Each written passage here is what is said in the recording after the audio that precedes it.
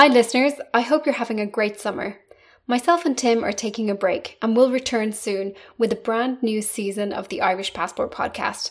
But in the meantime, please enjoy one of the bonus episodes we recently released for our supporters over on Patreon.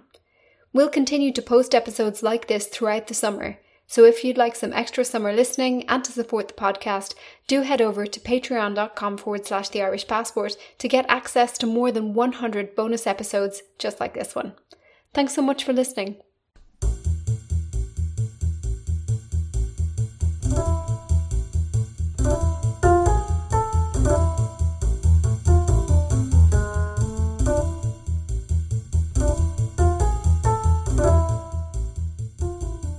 Hello everyone and welcome back to the Irish Passport Half Pints, where we are going to continue, Naomi, talking a little bit about current events and things that we wanted to get around to discussing in the last little while, right? Starting off with you, Tim, you're actually in Paris recording this right now, and you were just telling me there's rumour of a curfew.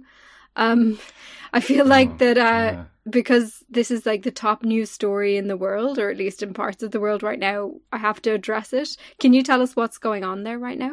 In Paris, yeah. So if you haven't seen, so we're recording this on the 1st of July, 2023, and there have been riots for a few days now. Really, really serious riots all across France, not just in Paris, right? Which is really something. I think something like 1,000 people, I think it was maybe 1,300 people now were arrested last night, which is just, it made me think of our War of Independence episode, actually, where we were talking about, rounding up 2,000 people after the Easter Rising. This isn't that far off, Right. This is 1,000 people getting arrested in one night.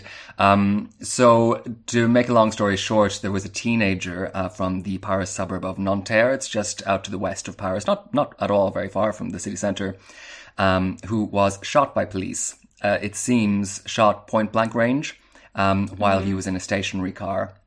And it was on video. I haven't seen the video, but apparently the video has been circulating quite a bit. And this created a complete overboil in France for loads of reasons. And I think, I'm glad we have a moment to kind of look at this, because whenever I see English language media or English language social media about this kind of stuff, there is this tendency for Anglophone media to kind of say, oh, ho, ho, the French, ha, ha, always rioting, ha, ha, ha. Like it's the national sport, etc., etc. Yeah. Or even this kind of like pride, like why aren't we more like them? We should be out in the streets, kind of. It's a very kind of trivializing and patronizing view on all this, because there are serious issues that make these things happen. People don't riot for no reason.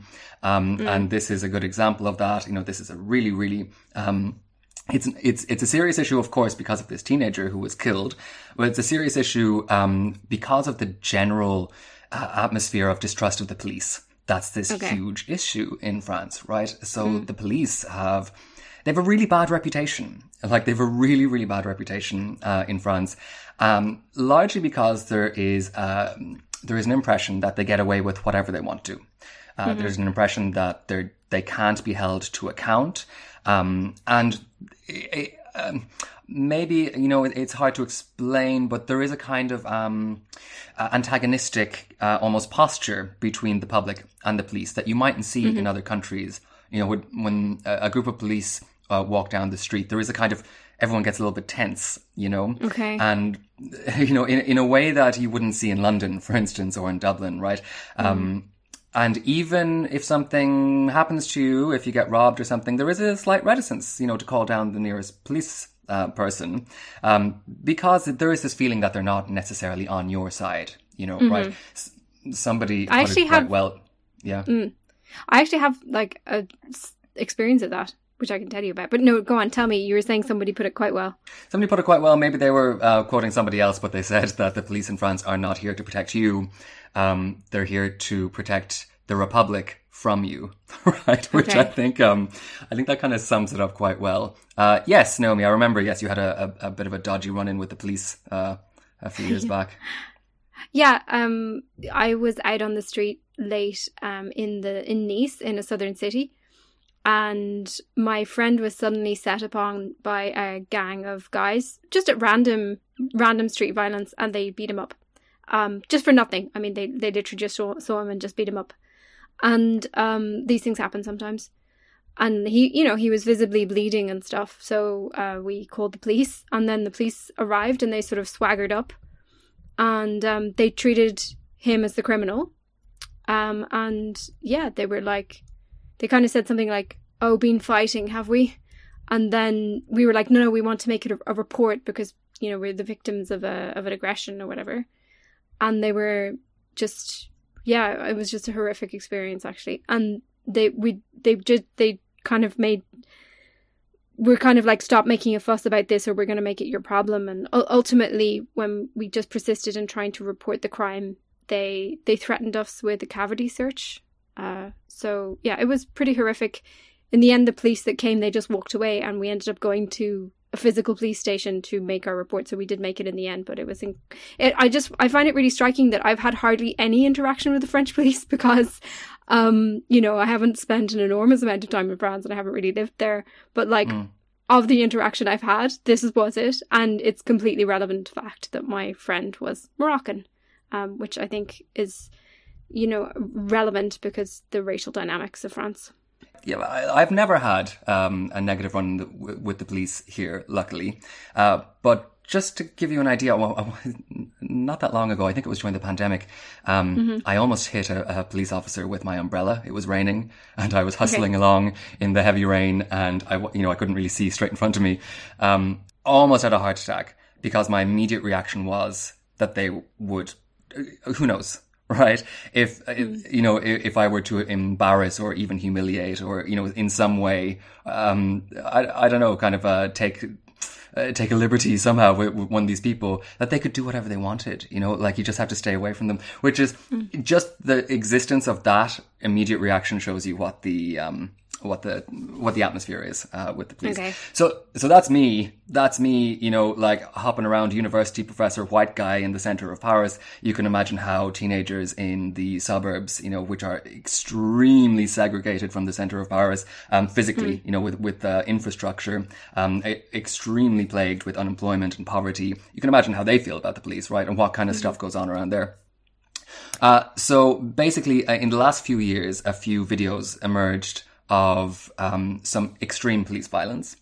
And in this case, there was a video as well. And the feeling was, if that video hadn't surfaced, that this wouldn't have ever been talked about. Nobody would know about it. It would just be another instance of this police violence, and that how many of these other things have happened that haven't made it onto the national news or the international news. And I think that this kind of became a straw that broke the camel's back. Now, the big problem is, what's the way out of this? To reform the entire police, to kind of, in a kind of PSNI move, right? To actually disband the police force and put in a completely different police force with a different ethos. I mean, that is kind of what would need to happen to really address the concerns about this, which is, even if it was possible, would take years, if not decades. And the other thing is that the police unions are not having this, The police unions came out today, and I think they used this language. They said that they were at war with vermin, right? What? They actually used these words. This is really, really intense language. Or even if they hadn't used that word, vermin, my God. But even to go the way of saying that we're at war, is that the right tack? It shows that their immediate reaction to this is confrontation, which isn't going to help anything. Anyway, we'll see. I haven't seen any rioting where I live. I did open the front door of my building yesterday, and there was a burnt out motorbike, but it seemed like an isolated incident.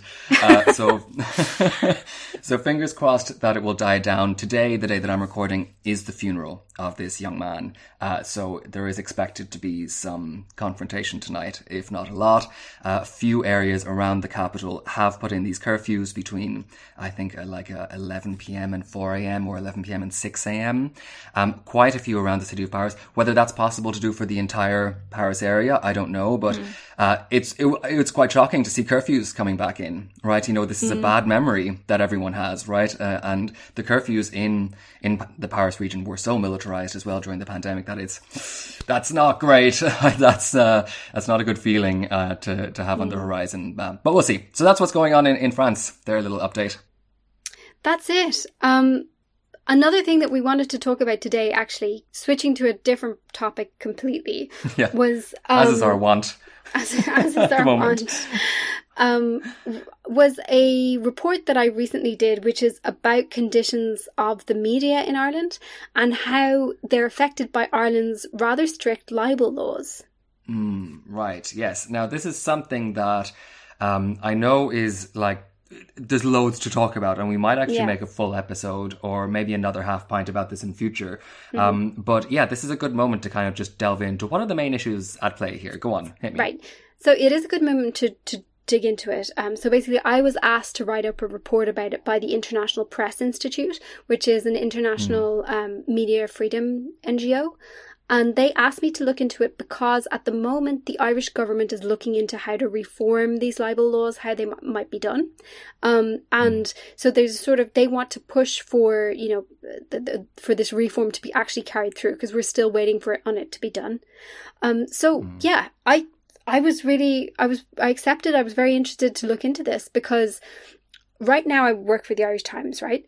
But prior to this, I worked for various international news organizations. I worked for Reuters, I worked for Agence France Presse, I worked for Politico, a whole range of different ones. And I was never so aware of the stringency of defamation and libel laws until working for Irish media. Like prior to that, it just wasn't something I thought about day in, day out in my reporting. Since then, it's something you have to think about all the time. It hovers over you. The Irish legal environment is just something that journalists in Ireland have to take into account with their reporting just like every day in a way that journalists in other countries do not do so. And it's one of those things that Irish journalists aren't even aware how bad it is because they're just so habituated. Right, yeah. Sorry, I mean, like, even when you mentioned this, I was trying to think of a few examples that I could give to the listeners, and then I thought, I better not. Maybe it's libelous, actually. I know. That's one of the things, it's you get into this self-censorship situation, because it's not just the cases that are won that's the issue, it's the threats, and it's what you do to sort of avoid having to worry about getting a threat.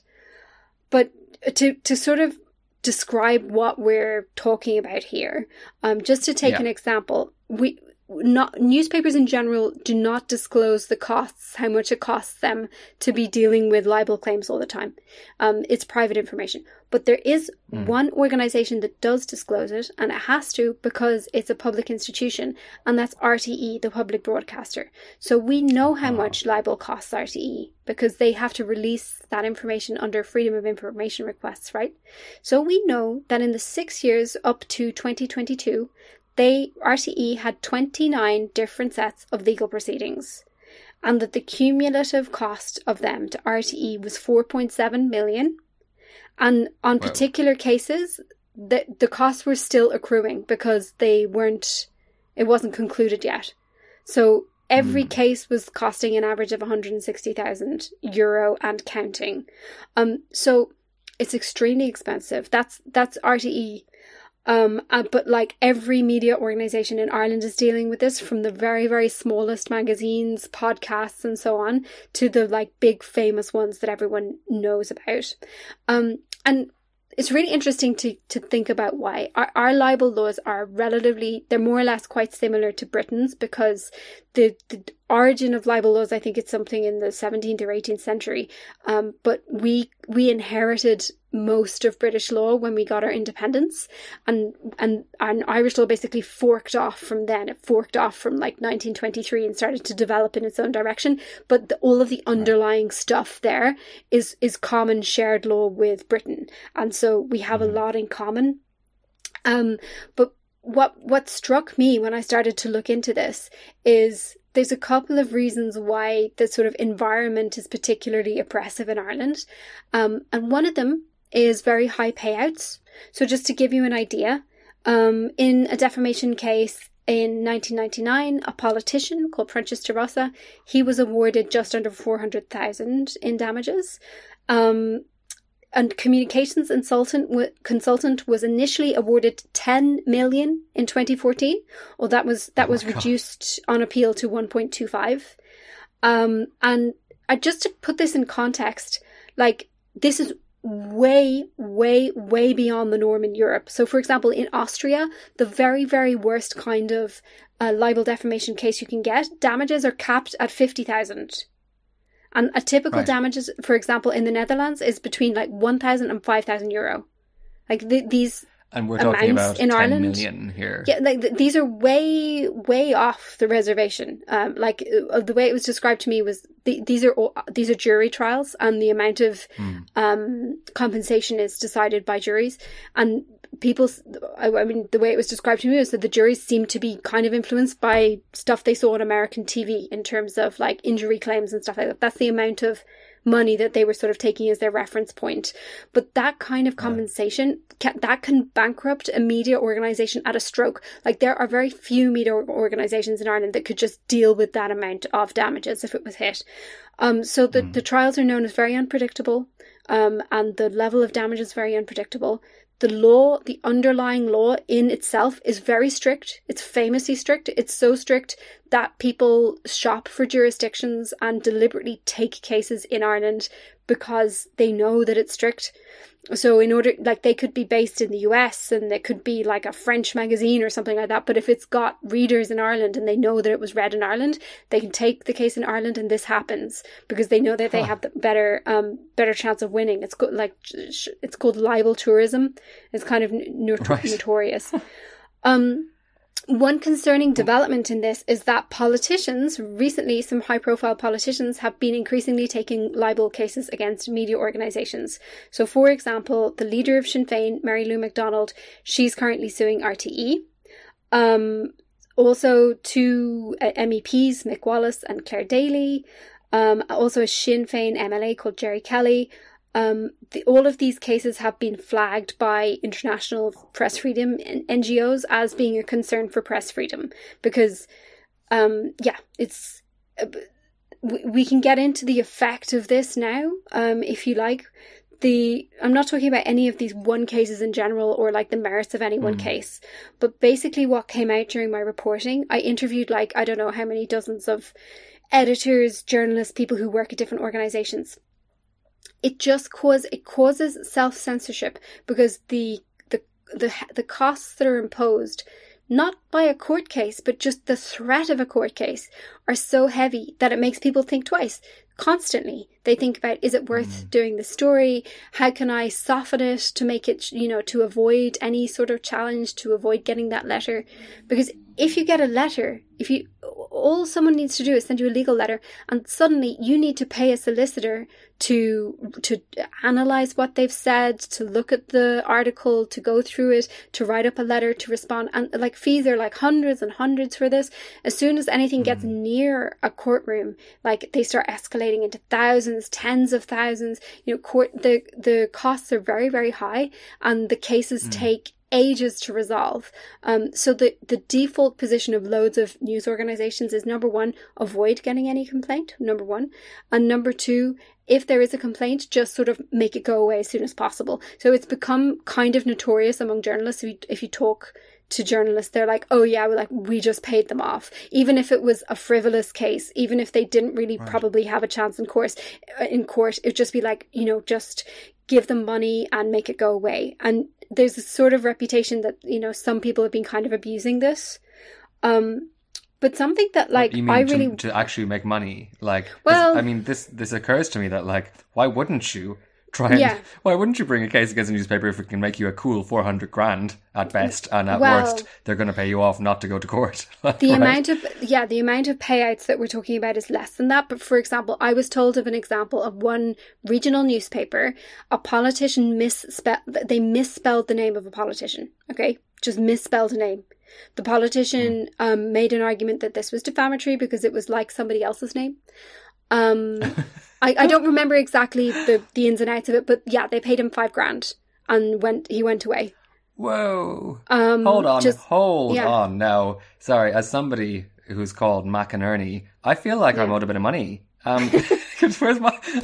I think, according to... Let me just get my calculator. Let me see. Boop, boop, boop, boop, boop. Yeah, I'm owed 100 gazillion euros, actually, then. According to that metric. Sorry, go ahead. So, yeah, obviously this is really bad. Like, I know what the rates of freelance work are for that particular newspaper, and like you could commission like a year's worth of freelance articles on that. You know, this is so much money in the context of how much media organizations have. And I do also want to state that, like, it's not just politicians. The politicians, they get a lot of attention, and I think it's particularly concerning for politicians to be doing this. But it's not just them. It's perhaps the most common type of person that takes this case is actually property developers and landlords. Because there's a lot of reporting in Ireland about like defective buildings, about evictions, because the housing crisis is such a big issue. And these guys, they have the money, they have the money to pay the lawyers, and their aim is usually not necessarily to win a case, just to make it too much of a hassle to bother reporting on them to begin with. They'll threaten you with a lawsuit, and you know they'll try. It's basically it's a kind of an aggressive reputation management strategy, and it's available for people who can afford it. If you can afford lawyers, you can use this as like aggressive PR. So, for example, here's just an example. I spoke to a young reporter. He found out that a landlord was planning to evict an entire apartment block, okay? He called the landlord, as you do, to ask for comment. That's an obligation before you publish any story. Immediately, before the article was out, he received a threat to sue for defamation. And it was addressed to him personally. So not necessarily the newspaper, but it means they could sue you. The implication was that he would get sued personally. So we're talking about journalists. We're talking about people who don't have very much. They probably don't, like many people don't have their own homes. You don't really have very much salary. It's difficult for you to pay lawyers. And you're immediately thinking, oh my God, what does this mean to me? Am I going to be bankrupted? Am I going to be able to pay my rent? How can I afford a solicitor? And not only did this landlord threaten to sue the journalist, but also threatened to sue the tenants. He sent these letters threatening defamation to all of the tenants, saying, if you speak to media, you'll be sued. And the tenants were like, they were thinking, even if I'm an anonymous in the article, I'm going to find out, I'll definitely get evicted. You know, it scared the shit out of everybody. That the ultimate effect was this journalist decided then and there to leave journalism. He just thought it is not worth it. Man. It's not worth reporting on this stuff. Why would I be risking my entire livelihood fighting in this incredibly stressful way when I could just take an easier job? And that's what he decided to do. So, yeah, I started my story with that example because it just shows like the personal impact that this has, and it shows what it's doing. It's the wealthy and the powerful abusing the Irish legal system to intimidate journalists and to stop important, true news that is in the public interest from being published. Well, I mean, this is really chilling, like in all sorts of ways. It's such an abuse on so many levels. I mean, like, even just first of all, yeah, right, when you brought up there the issues that were concerning the tenants, like, you would presume that letter that was sent to the tenants has little to no legal backing. But like you say, even if it, just having to pay for a lawyer to make sure of that, or possibly go to court and even lose, or just like you said, having your name associated with it, and then trying to find another place to live, and you're that person who like got into that altercation with their landlord, there's so many ways that this is kind of intimidating people at once. But I mean, so much more importantly is, like actual journalists just bowing out and not reporting the truth because they've been successfully censored by people with interests. They've been successfully intimidated. Yeah, and it's not just journalists. So it's also the sources, right? It's the people who are sources, people who want to speak out. So, for example, there was one particular woman who wanted to speak out about sexual harassment that within a company and backed out of speaking to media after receiving legal threats. Another survivor of sexual abuse was supposed to speak at a public event and got a defamation warning in advance of that. For example, I mean, I'm just kind of looking through the examples. One small local newspaper that I spoke to, they were forced to pay solicitors and barristers a sum that would have been enough to hire an entire extra reporter for a year after being accused of defamation by a politician. And they were telling me they scratched their heads about why they got a defamation claim on this particular article. The article didn't reveal anything new. It was just like a summary of stuff that they'd previously reported that was like widely known about this individual. But the amount of money they had to pay for solicitors and barristers just to sort of respond to the threat, like I say, could have hired an extra reporter for a year. Ultimately, it didn't go to court, and they just ended up settling the whole thing by issuing a clarification. Jeez, I mean, this is mad. Yeah. Like they hadn't done anything wrong. They hadn't reported anything that was wrong.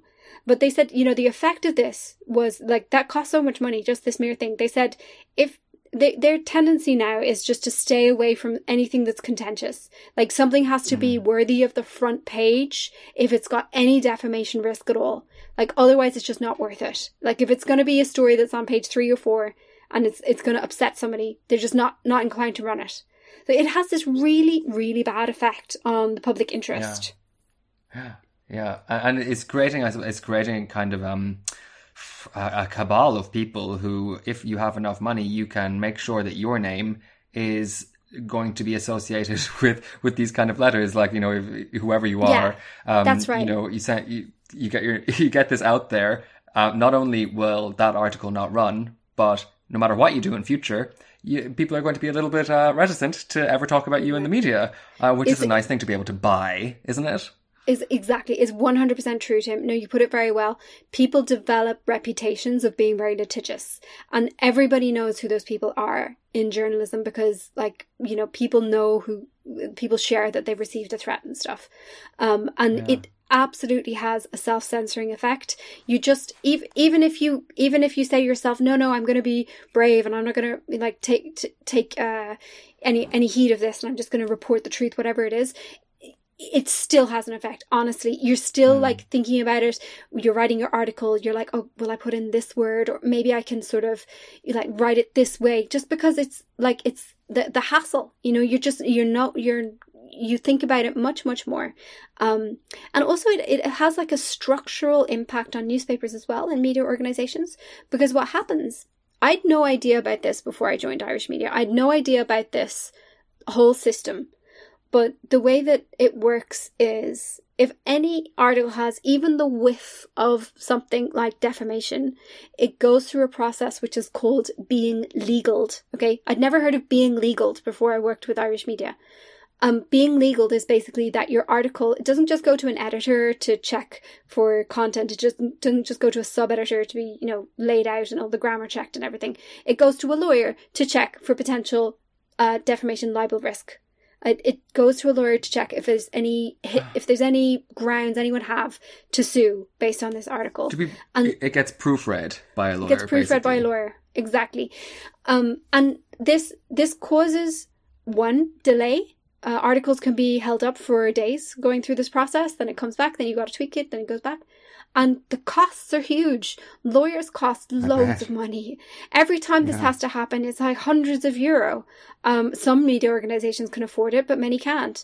And like it also dissuades risk, because the lawyer's job is, you know, the lawyers are going to be doing their job saying, well, you know, this sentence, you know, it's arguable that it's fine, but just to be on the safe side, you know, we should.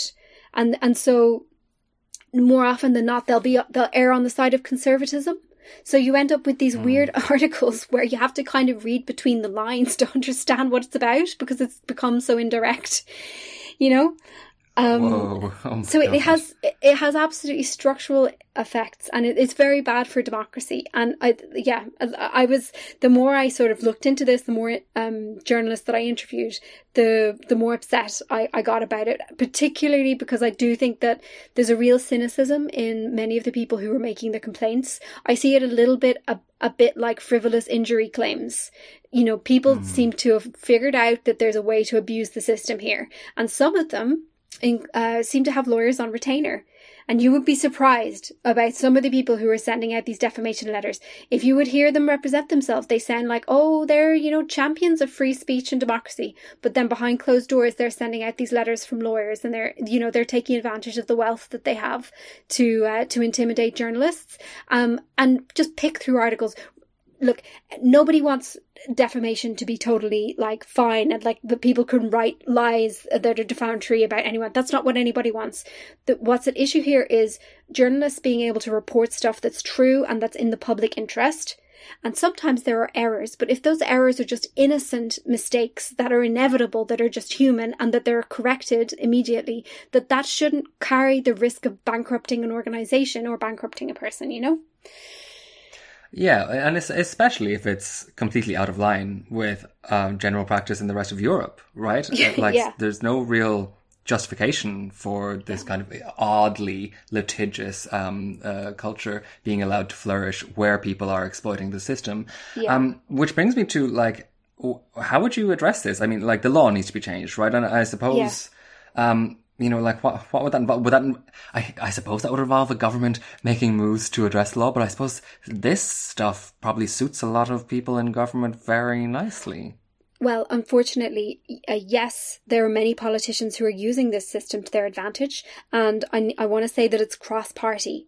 I've heard of politicians from every party doing this, and independents. So it's not like a particular right-wing thing or a left-wing thing or something. It's really, it cuts across the board. It's not everybody that it's doing it, but the people who do it seem to do it a lot. So there seem to be sort of people who are really into this. And like I say, using the system, abusing the system for aggressive reputation management. So where are we? Basically, the government is aware of this. They did a review of defamation law, and they came up with the idea that basically defamation trials shouldn't have juries anymore, because that's really unusual in Europe for defamation trials to have juries. They've been sort of blamed for the unpredictable amounts of damages and stuff like that. They say that they want to have a reform that would protect, quote, responsible public interest journalism, and it would encourage, if there's any issue with an article, that corrections and apologies would be the fix wherever possible, and that they would take measures to reduce legal costs and delays. But they didn't propose introducing a cap on damages, which lots of EU countries have, and Ireland doesn't have. They didn't want to do that because they said it would be too rigid. And some of the press freedom NGOs are upset about that because they're like, you need to cap damages. What's really interesting to me is when they say to take measures to reduce legal costs and delays, that is so much a part of the problem. The legal costs and the time it takes for these cases to be concluded, and like I say, the very high cost of paying lawyers and stuff. But it's such a structural issue. I struggle to see how a simple law would just fix that, because that's an issue throughout the system. Yeah, of course. Yeah, I mean, you have all these solicitors on retainer to these newspapers. If the law changes, they'll be out of the job, for instance. That's a whole. It seems like a whole kind of set of practices, or a whole set of economics, I suppose, has built up around this system. Right. That's going to have to be dismantled as well, surely. Right. So I might convey, because I collected so many testimonies from the editors, from journalists, from all sorts of different organisations. I included loads and loads of these quotes in my piece for the International Press Institute, because I felt like all of these stories really told the story much strongly than merely describing it, because I don't know, it just really, to me, it told the story from inside the system. And I told people that they could stay anonymous, and I would just say it was a small publication, or describe the kind of publication, because unfortunately the kind of catch-22 about this situation is that these legal letters, more often than not, they say if you disclose that this is going on, it opens you up to more legal risk. So you can't tell anybody about this, or it'll be worse for you in the trial or whatever. So there's an imposed silence about this. Sometimes it comes in the defamation letters itself, but sometimes it comes actually from within the media organizations. So the approach that some media organizations take is very risk averse. As soon as there's any complaint of any kind, automatically the article's taken down, the lawyers take over, and the lawyers impose a silence. And they're like, no comment about this because it's an ongoing legal issue. And it's like, it's perfect, right? It's perfect for the people who are taking the complaints because they're like, just got rid of it and nobody can say that this happened. And I think this, particularly from politicians, it's so bad. So yeah, by collecting these stories, my aim was sort of to break the silence on it. So yeah, I'll just say some. Okay, so one local news reporter I spoke to, said they got 20 legal threats in a 25-year career. More or less one a year.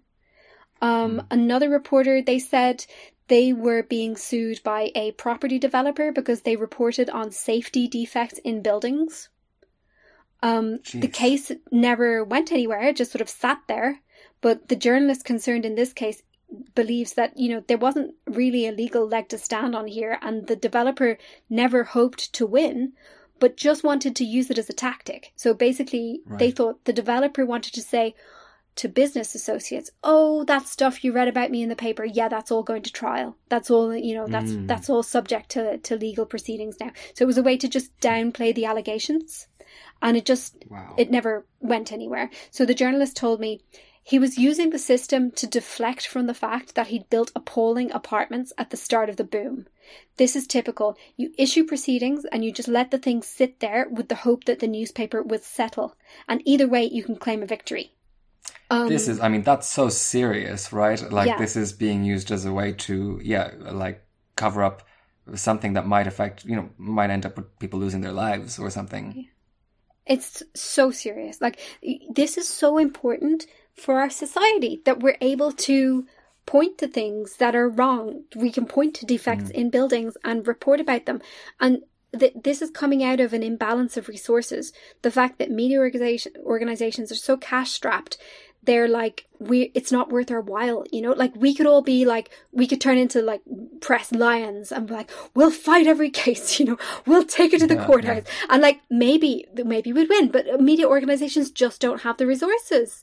So you end up in this awful situation where, the inadvertent effect is just those who can afford to take the legal proceedings in the first place have this advantage. So it affects civil society organizations as well. I spoke to one civil society organization. They were highlighting privatization in medical care, okay? And they were sued by a business with interests in privatization of medical care. And this court case never went anywhere, but the costs involved were so onerous that this organization had to delete communications, shut down all campaigning on the issue, and keep everything a secret. They weren't able to tell anybody that it happened. Oh, how do you know about it then? Because they told me. Oh, right. So this is a whistleblower. Yeah, this is a whistleblower. Yeah, but they weren't able to tell the public. That's the thing. Right. This one actually really concerned me. I was told about a political party that when journalists contacted them for comment, in 2 cases, responded by sending a defamation threat. I think that's extremely serious. Yeah. Oh my God. So it's it's wide ranging. I could just keep going through these. Yeah. But it's clearly it's urgent. This is urgent. It's urgent. I'm amazed at the how serious this can be. This really isn't just about besmirching somebody's name. This is about serious corruption being completely whitewashed through a legal system. Which, wow. Wow. And you're in a bit of a catch-22, right? Because if you kind of try and call anyone out for doing this, you just get subjected to this. My personal opinion is that newspapers need to be more on the offensive about this. So I think this is my own personal view. I think newspapers should publish the costs that these libel cases are costing them. They should publish and make it public how much they have to spend on lawyers to legal articles and payouts and all that stuff. Just to show the money that's being bled out of news organizations because of this. And I also think that when we get threats like this, that we should disclose it, because I think that there should be a a personal reputation risk that people take. Like if someone's going to make a frivolous claim against a newspaper, they should carry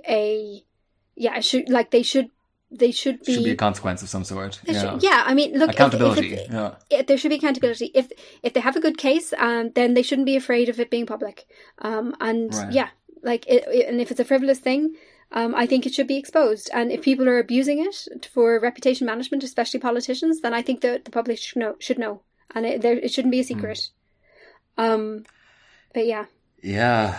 I mean, like, easier said than done, right? Yeah, especially on the personal journalist level. I mean, when you were talking about those journalists who were targeted individually, you know, like, kind of reminded me that it's something that we've kind of said in the past about these stereotypes of mainstream media, you know, controlling the world and everything, when, like, most journalists that I know and have known are on, like, freelance contracts, are in pretty crappy rented accommodation, have trouble making ends meet, probably work in like 3 or 4 different places at once and never really have stability in any of them.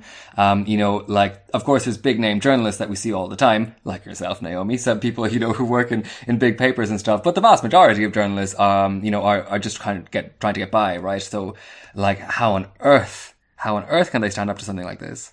It's not a industry that you go into to make money. I'll tell you that. Even if you're a big name journalist, that, like, if you want to get rich, it's not the industry to go into. And yeah, like, with particularly the smaller media organizations that have less resources, like, the impact of this is enormous. Like, I spoke to one person, they told me, you know, they were up very, very late in the night doing their own legaling. They can't afford a lawyer, so they were going through everything themselves. And they were literally losing sleep going through all of this stuff to try and make sure. And they're doing real public interest journalism. Like, I can tell you, this is stuff, all kinds of stuff to do with housing, things that really everyone would agree is in the public interest. But it's very contentious. They get legal threats all the time. So they were up in the small hours going through every word, sometimes toning down the language because they can't afford to be sued.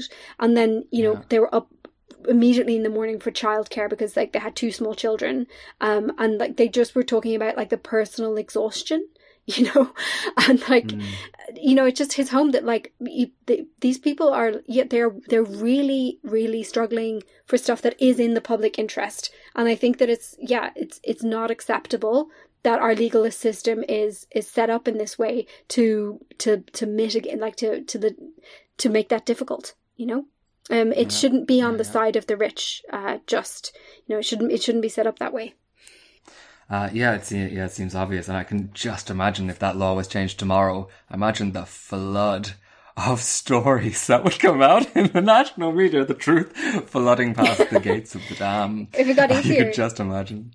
I mean, if the law was changed, yeah. I can tell you, like, I've worked in publications beyond Ireland, and it is just night and day not having that weighing over you. And it's really, really dispiriting when you know you have a story and you know it's good and you know it's true and you can't publish it.